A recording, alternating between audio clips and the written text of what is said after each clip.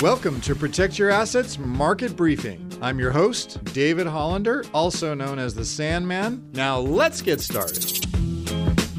All right, now let's talk about 2023. The key question for markets for 2023 will be, will inflation fall faster than economic growth and earnings? It really comes down to that. That determination is going to be what pushes the S&P 500 back above 4,000 or sees us test and possibly break the October lows that we saw. And I've been calling for 32 to 3,400 on the S&P 500. So here's a description. Here's what I'm looking for. If growth and earnings fall faster than inflation, then this is what this will look like. We're going to get stagflationary recession. One of the reasons stocks have fallen over the past few weeks is earnings concerns and growth concerns, and that relates directly to valuation. So if the 2023 earnings fall to $210 a share, then if we assume a multiple of 16.5%, it means the fair value of the S&P should drop from 3,700 to say 3,465. In this scenario, growth also will be falling, but because inflation is still high, the Fed can't pivot, and that means that the multiple will fall further, and that's what I was talking about with that 15-time multiple earlier, where we could see a worst case for the S&P 500, say around the 3,200 level. Now, what about the good sides? Well, if inflation falls faster than growth and earnings, we get a soft landing. 2023 earnings per share should stay around $2.25 and growth will start to slow, but partially, and then inflation will fall more quickly. Then the Fed can pivot and the multiple for stocks can move back up to 18 times earnings, which means that fair value on the S&P 500 should be somewhere around 4,000 to 4,050. I would expect at a minimum for there to be elevated volatility as we start into January and particularly into February into 2023, and that the market determines which will be the outcome, growth earnings falling faster than inflation or inflation falling faster than growth earnings. That's where we're going to see the outcome. Tactically, still like value over growth, still like defensives, overweight on tactical allocations, and minimum volatility ETFs. So cheers to a brighter 2023, because if history's shown us anything, bull markets always follow bear markets. It's just a matter of when and how long.